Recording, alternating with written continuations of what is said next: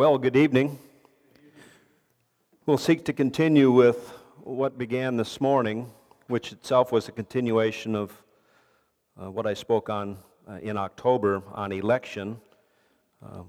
With the state of the church today, it's intertwined with predestination. And so this morning we spoke on how we're predestinated to be conformed to the image of Christ. Tonight we'll speak a little bit about, well, who is Christ? What is his image?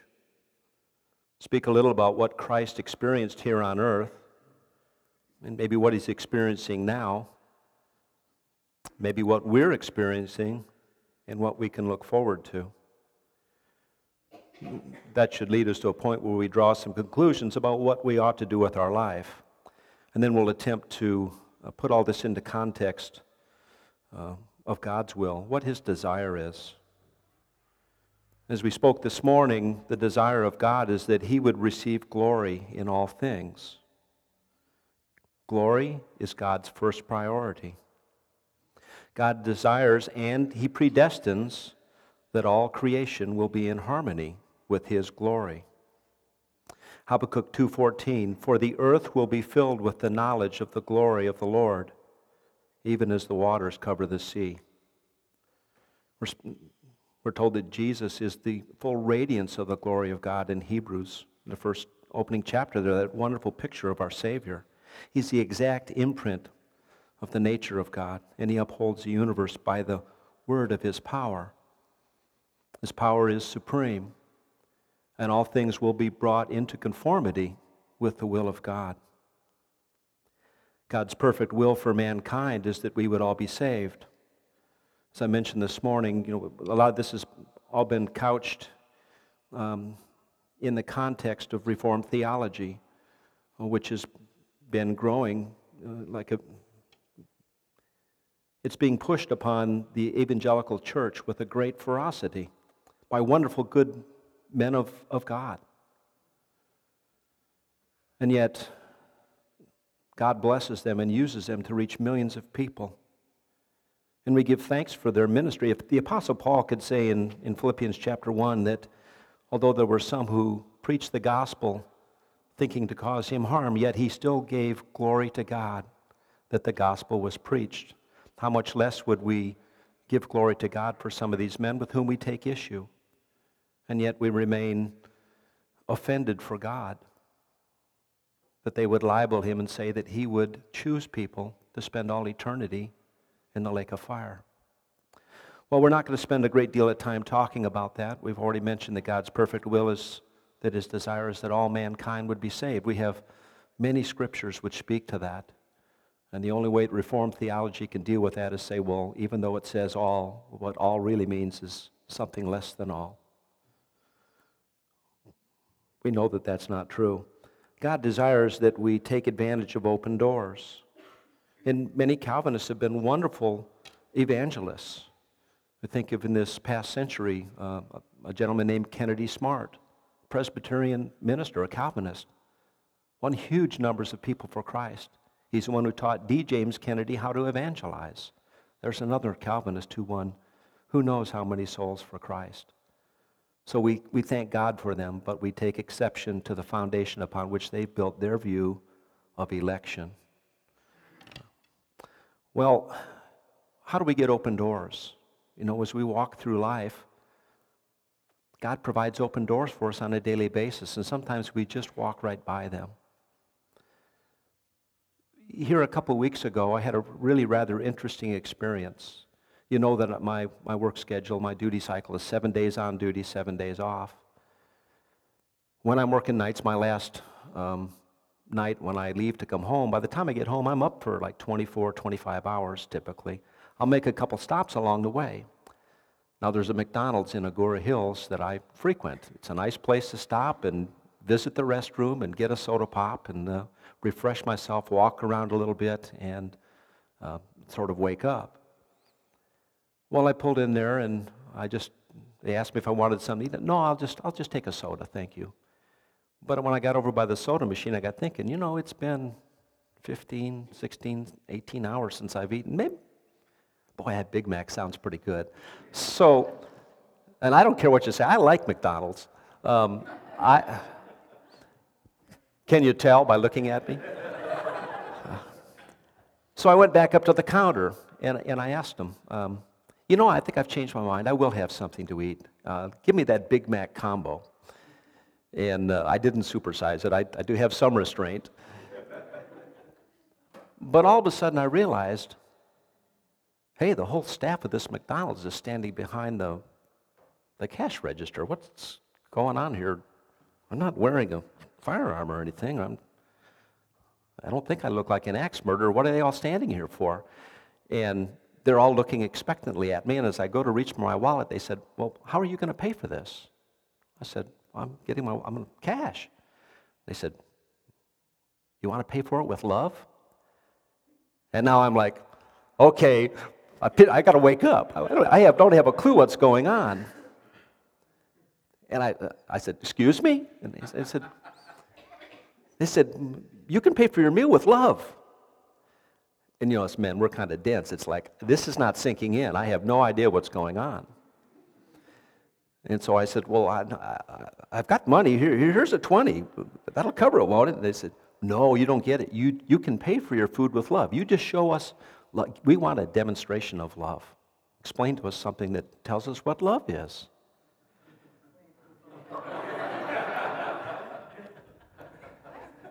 Now the Lord knows that I need neon signs. Open door, open door, open door.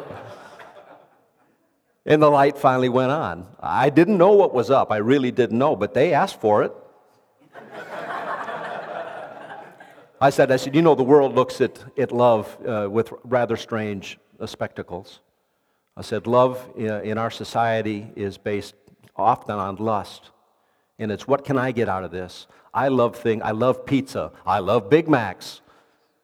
What kind of love is that? I said, but here's the real demonstration of love, that the God of the creation would demonstrate his love to me. While I am his enemy, he sent his son to die for me, so I wouldn't have to die. They were silent just like you. They were looking at me. And all of a sudden I see these huge smiles develop on a couple of them. And I just went on to explain. I says, the real meaning of love is when you put somebody else's interest ahead of your own. And you treat them in a way that honors them and blesses them. That's what true love is. And that's what God did for us when he sent his son to die for us so we wouldn't have to. They started clapping and high-fiving and clapping and said, that's wonderful. That is just beautiful. And I want to take a picture. And one of the ladies, I wanted my picture with them, and came around. I still had no idea what was going on, but they said, here's your food, and you don't have to pay for it. I got a Big Mac, and it was very tasty, and so were the fries. So God provides open doors. There's no shortage of open doors. That one was blatant, and God knows I'm kind of dense, and I need, like I said, a neon sign on occasion.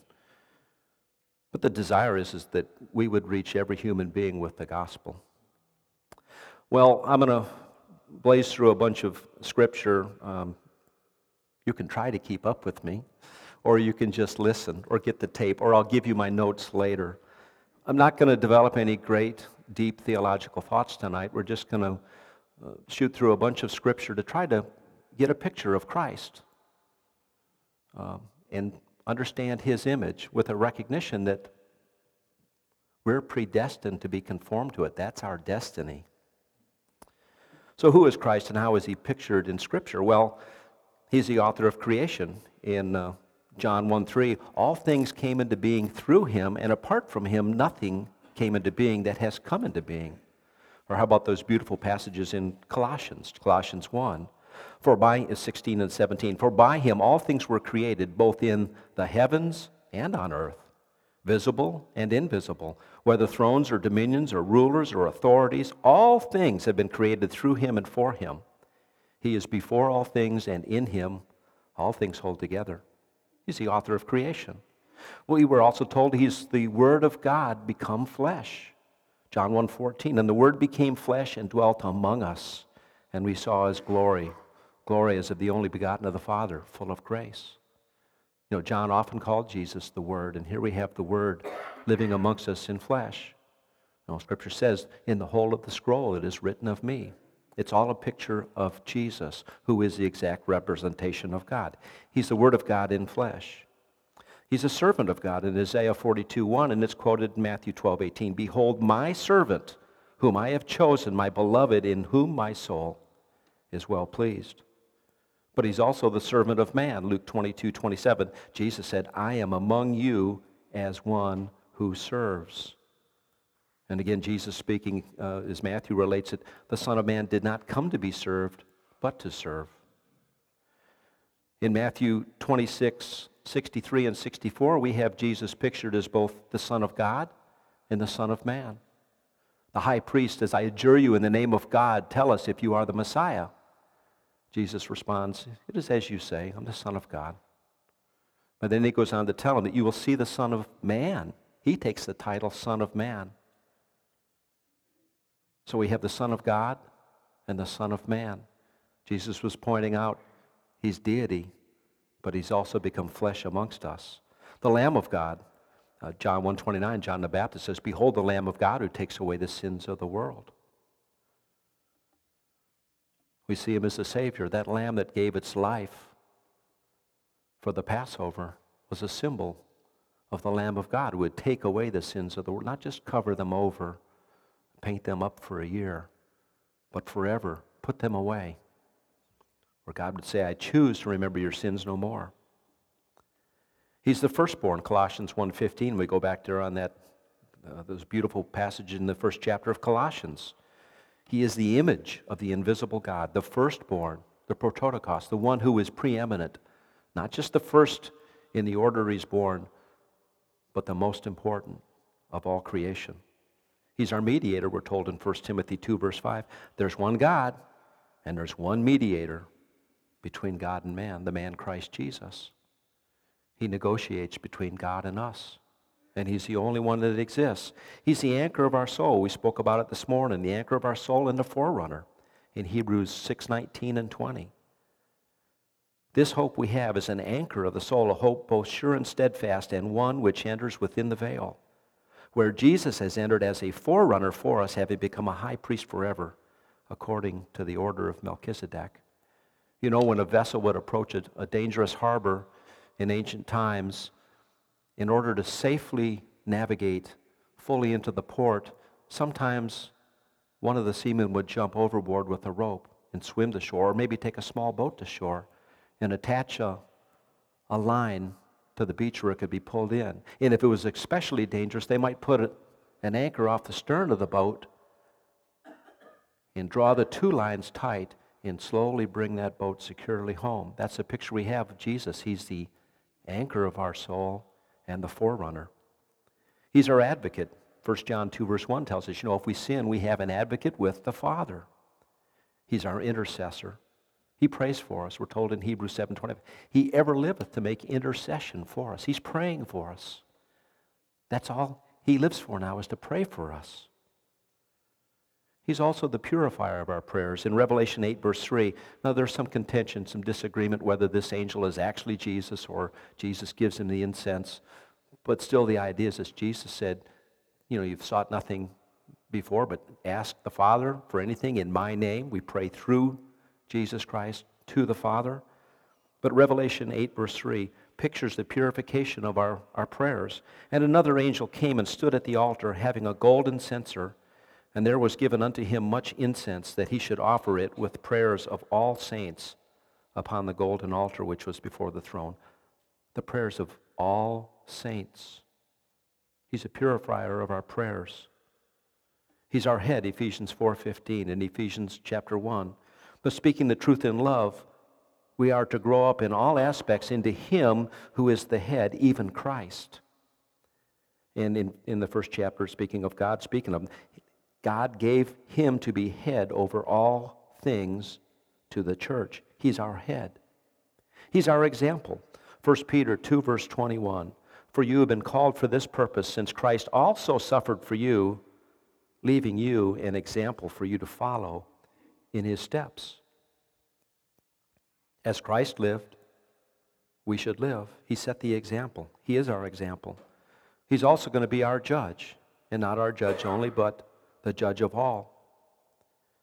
2 Timothy 4:1, I solemnly charge you, Paul's writing to Timothy, in the presence of God and of Christ Jesus, who he is to judge the living and the dead. In John 5:22, Jesus says it about himself, the Father judgeth no man, but has committed all judgment with the Son. He's our judge. A little more glorious, he's our bridegroom. 2 Corinthians 11:2, for I am jealous over you with a godly jealousy, for I have espoused you to one husband, that I may present you as a chaste virgin to Christ. Is the life we're living, does it leave us chaste? Do we present the picture of a chaste virgin?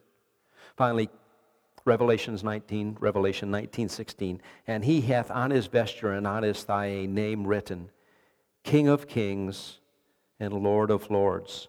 Certainly it is appropriate for the one who is prototokos, the preeminent one.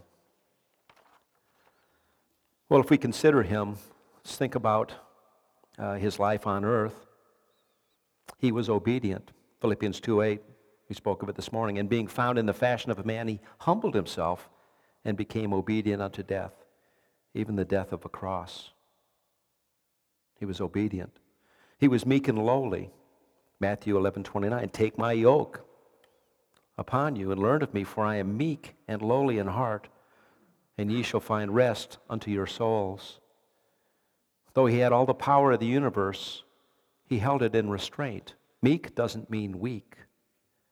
It means power that is under control. In doing so, he was able to minister to the hurt, to the hurting, to those who were in desperate need. He was guileless, 1 Peter 2:22, speaking of him, who did no sin, neither was guile found in his mouth. Whatever we may look at about Christ, he never had the intent of misleading anybody to bring them to harm. As we've talked before about how do you reconcile that with the parables? Well, I just know this. When it says that he spoke that they would hear but not understand, or see but not perceive, it wasn't with guile. My own thoughts are that knowing they wouldn't choose him, they would not accept him, he didn't add to their punishment by giving them greater knowledge. I wouldn't be dogmatic about it, but I'll be dogmatic about this. Neither was guile found in his mouth. He was tempted, Hebrews 4:15. We have not an high priest which cannot be touched with the feeling of our infirmities, but in all points was tempted as we, yet without sin. He was oppressed. He was oppressed and he was afflicted, yet he opened not his mouth.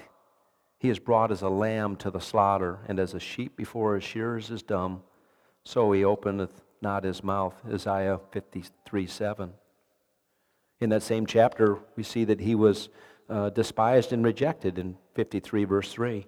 He is despised and rejected of men, a man of sorrows and acquainted with grief. And we hid, as it were, our faces from him. He was despised, and we esteemed him not.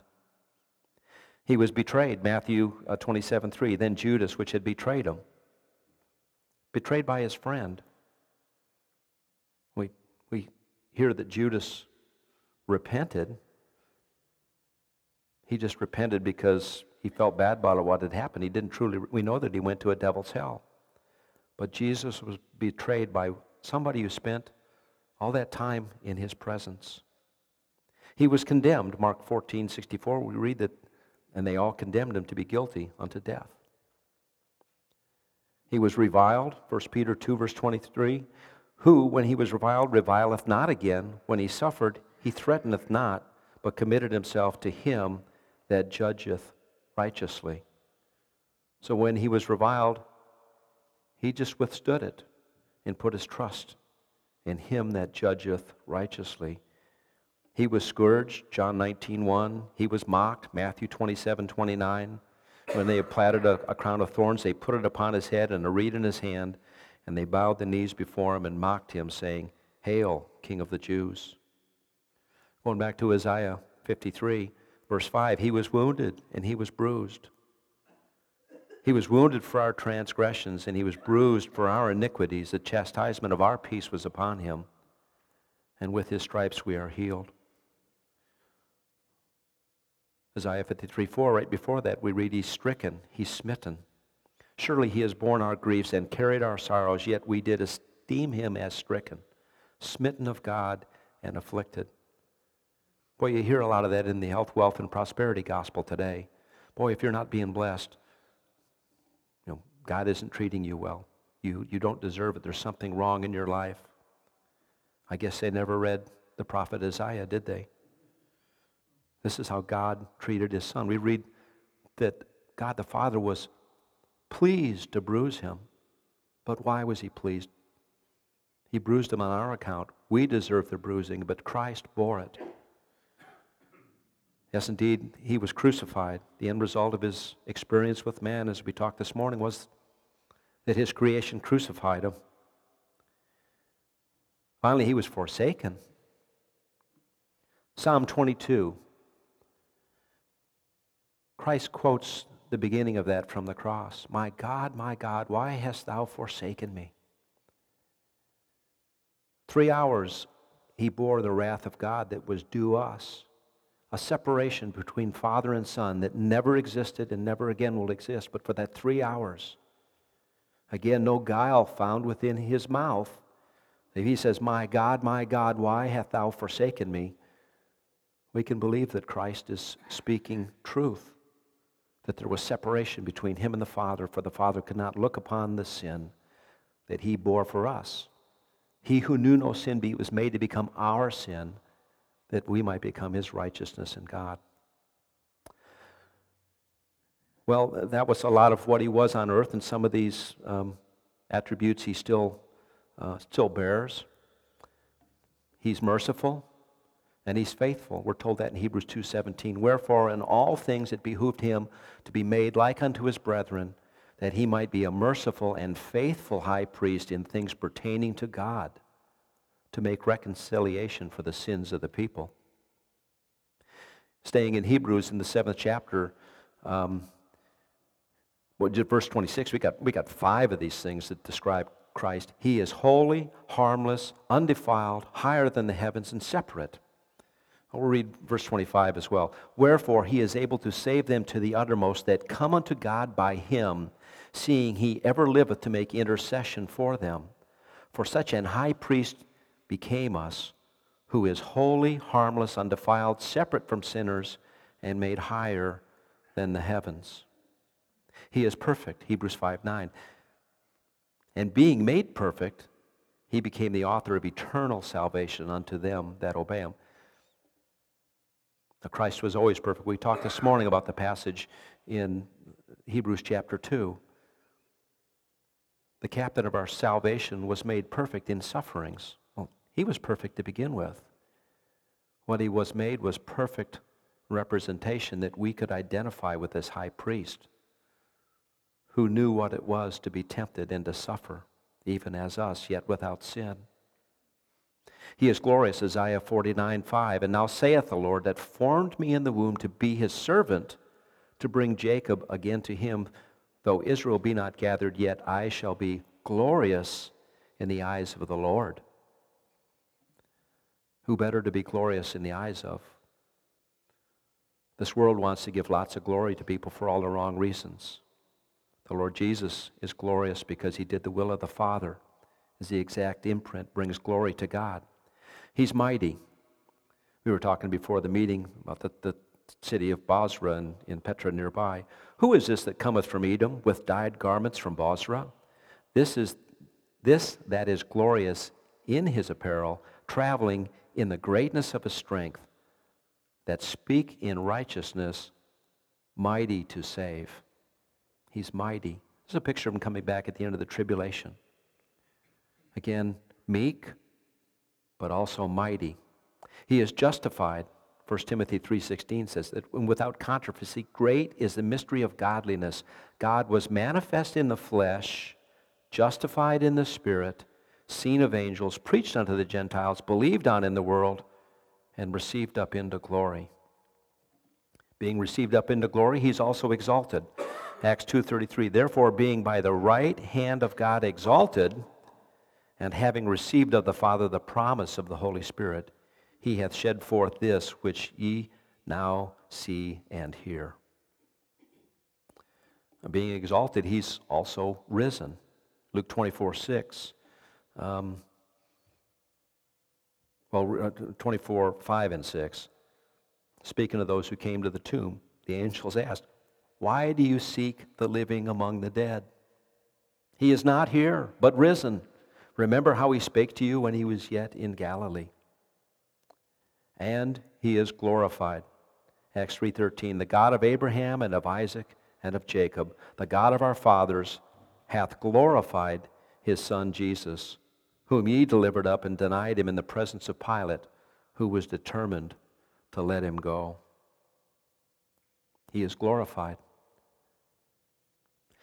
2 Corinthians 3:18, but we all, with open face beholding as in a glass the glory of the Lord, are changed into the same image from glory to glory, even as by the Spirit of the Lord.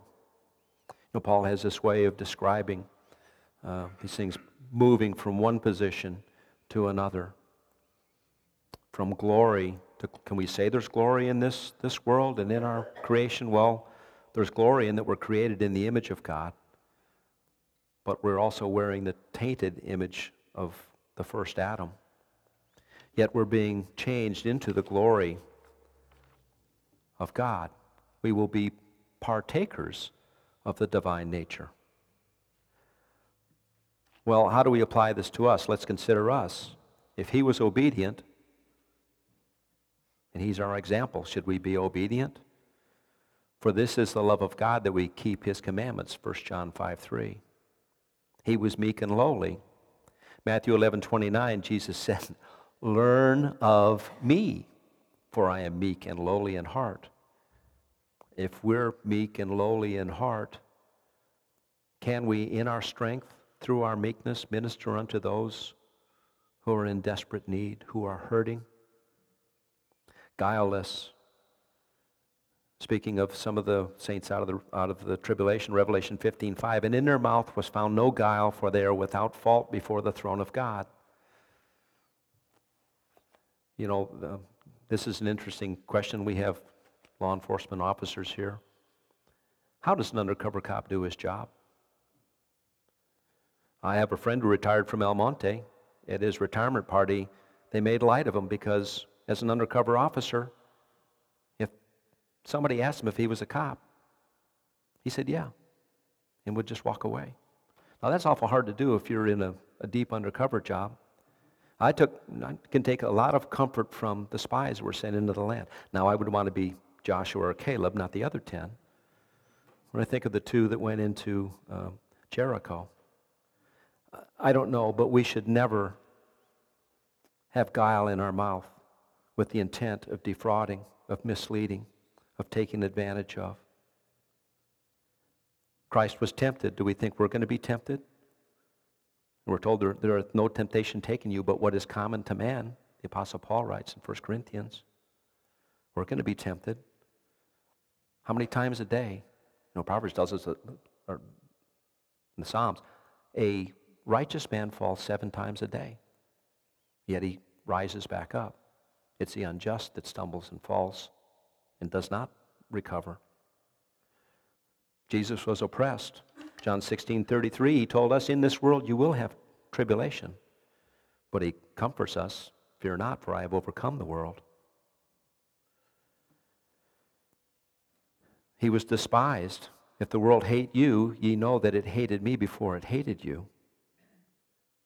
He was rejected. Luke 10:16, the one who listens to you listens to me, and the one who rejects you rejects me. And he who rejects me rejects the one who sent me. Just like God told Samuel, they're not rejecting you, they're rejecting me.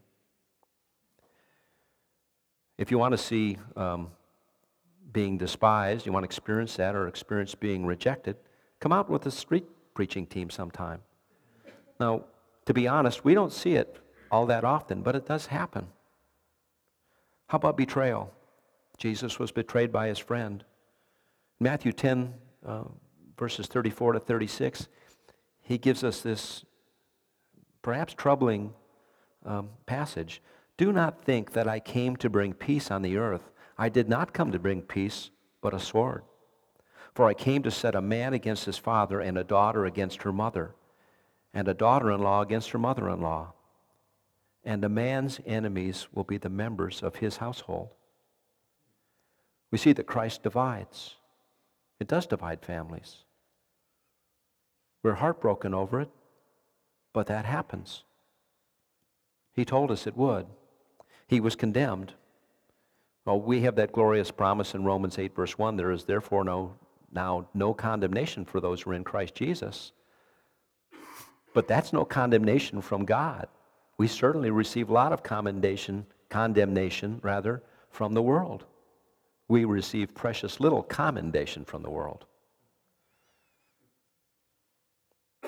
Reviled, if he was reviled, we'll be reviled. 1 Peter 4:14 says, if you are reviled for the name of Christ, you are blessed, because the Spirit of glory and of God rests on you. How about scourged? How about wounded, bruised, stricken, smitten? You know, the Apostle Paul writes out 5 times I received from the Jews 39 lashes. And how many times was he beaten with the rod and stoned? All the trials and tribulations he faced. Now, we're not seeing much of this physical abuse here in America, but we're certainly seeing it in the world, aren't we? What sad news comes across the news services, and yet we're so isolated from it that it has become just a news item. For how long have Christians been being put to death all around the world for their faith? Well, to be sure, there's people of other quote-unquote faiths losing their lives too. Think of the Orissa state in India 3 years ago, all the Christians that were murdered there. And we see the news today. We see that just a few days ago, 21 Coptic Christians put to death solely for the reason that they were Christians. They left this earth and went right into the glory of God. Our hearts are still broken, but we shouldn't be surprised. Christ told us this was going to happen. Mocking. Again, you want to hear some mocking? Come on out with a street preaching team. I'd love to have you. You could pray. Again, we don't get that much mocking, but we do see some. There are those that come out and mock. Finally, of course, Christ was crucified. He was forsaken. My God, why hast thou forsaken me? That is one thing Christ experienced that we will never experience, for in Christ we'll never be separated from the Father. We can roughen up our relationship with Him when we sin, but the Father is never going to be separated from us. Betrayal, we talked a little bit about that. You know, every time we sin, we're betraying Christ. That's a betrayal for the one who gave His blood for us. Well, what will we be? Merciful, faithful, holy, separate from sin and from this world, harmless, undefiled, in the heavens, perfect, mighty. We'll rule and reign with Christ if we suffer, if we endure. Do a study of that sometime, ruling with Christ and reigning with Christ. See the qualifications that are listed there. I don't see it being the same as salvation, as justification. All believers will spend forever in the presence of the glory of God. I don't know how to explain all of those parables, but I do know what it means I should do. I should be obedient. I should bring glory to God. I should be obedient to Christ. I should reflect His love and His glory into this dark and dying world. Sometimes you have to be mighty to do that. And Christ said in Revelation chapter 3 to the church at Philadelphia, see, you have but little strength. We don't need strength. We've got Him. He's mighty. We have the Spirit of the living God dwelling within us. And because of that, we're going to be exalted. We're going to rise from fleshly death. If the Lord tarries in sending His Son, it won't be that long till I and others who are getting gray in the head or thin in the shingles like I am, this earthly body will die. But whether in death or at the rapture, we will leave behind this body of death, this one that still carries the stain of sin and the curse of death on the body. My sins have been paid for. Praise God, hallelujah. I don't have to worry about my sin, other than that it trip me up and inhibit my relationship with God if I continue in sin now. But the price for the eternal position where I spend of my sins has been paid by Christ. It's over and done with. Well, when I'm risen from this fleshly death, then I'll be glorified. And that brings us back to where we started. Romans 8:29. For whom He did foreknow, He also did predestinate to be conformed to the image of His Son, that He might be the firstborn among many brethren. That glorious picture that we will be conformed to the image of Christ. We will be absent from the body of death. No more pain, no more sorrow, no more sickness, no more temptation to sin, no more discouragement, and no more guilt over failure. Those will be non-existent for us in the eternal state. We will be given a glorified body made fit for dwelling with the Lord of glory, Jesus Christ. The exact character, the exact imprint, the exact representation of the living God. Again, it staggers the mind. How can we begin to comprehend it? Well, if that's our position, as I mentioned briefly this morning, the future for those who are not found in Christ is not so pretty, and it's found in Revelation chapter 20. Revelation chapter 20, I'm going to read verses 11 through 15 of the final judgment. And I saw a great white throne, and Him that sat on it, from whose face the earth and the heaven fled away, and there was found no place for them. And I saw the dead, small and great, stand before God, and the books were opened, and another book was opened, which is the book of life. And the dead were judged out of those things which were written in the books, according to their works. And the sea gave up the dead which were in it, and death and hell delivered up the dead which were in them, and they were judged every man according to their works. And death and hell were cast into the lake of fire. This is the second death. And whosoever was not found written in the book of life was cast into the lake of fire. Again, if we're given bodies which are prepared and made fit, appropriate for dwelling within the presence of the glory of God forever, those who are sent to the lake of fire are going to be given a body that will exist forever. It will be fit and made appropriate for dwelling and suffering forever, separate from God and in the lake of fire. The only thing that puts somebody into the lake of fire is rejecting Christ, is deciding, I can save myself. Or as we spoke this morning, they feel no guilt over their sins. They're not heartbroken over their failures. They're not only comfortable, perhaps they relish and thrive on disobedience to God and living a life immersed in sin. You pray for a spirit of conviction for our family, our friends, our loved ones who don't know Christ, even as much as we pray for it for ourselves, that we might live holy lives. As I said this morning, if there's somebody here that has any doubts about where you're going when you die, the simple truth is this: it is not safe for you to die. Sometimes I get people who tell me, I'm just going to wait. And I'll ask them, well, how long are you planning on living anyways? I asked one young man that a few months back, and he was completely, almost destroyed.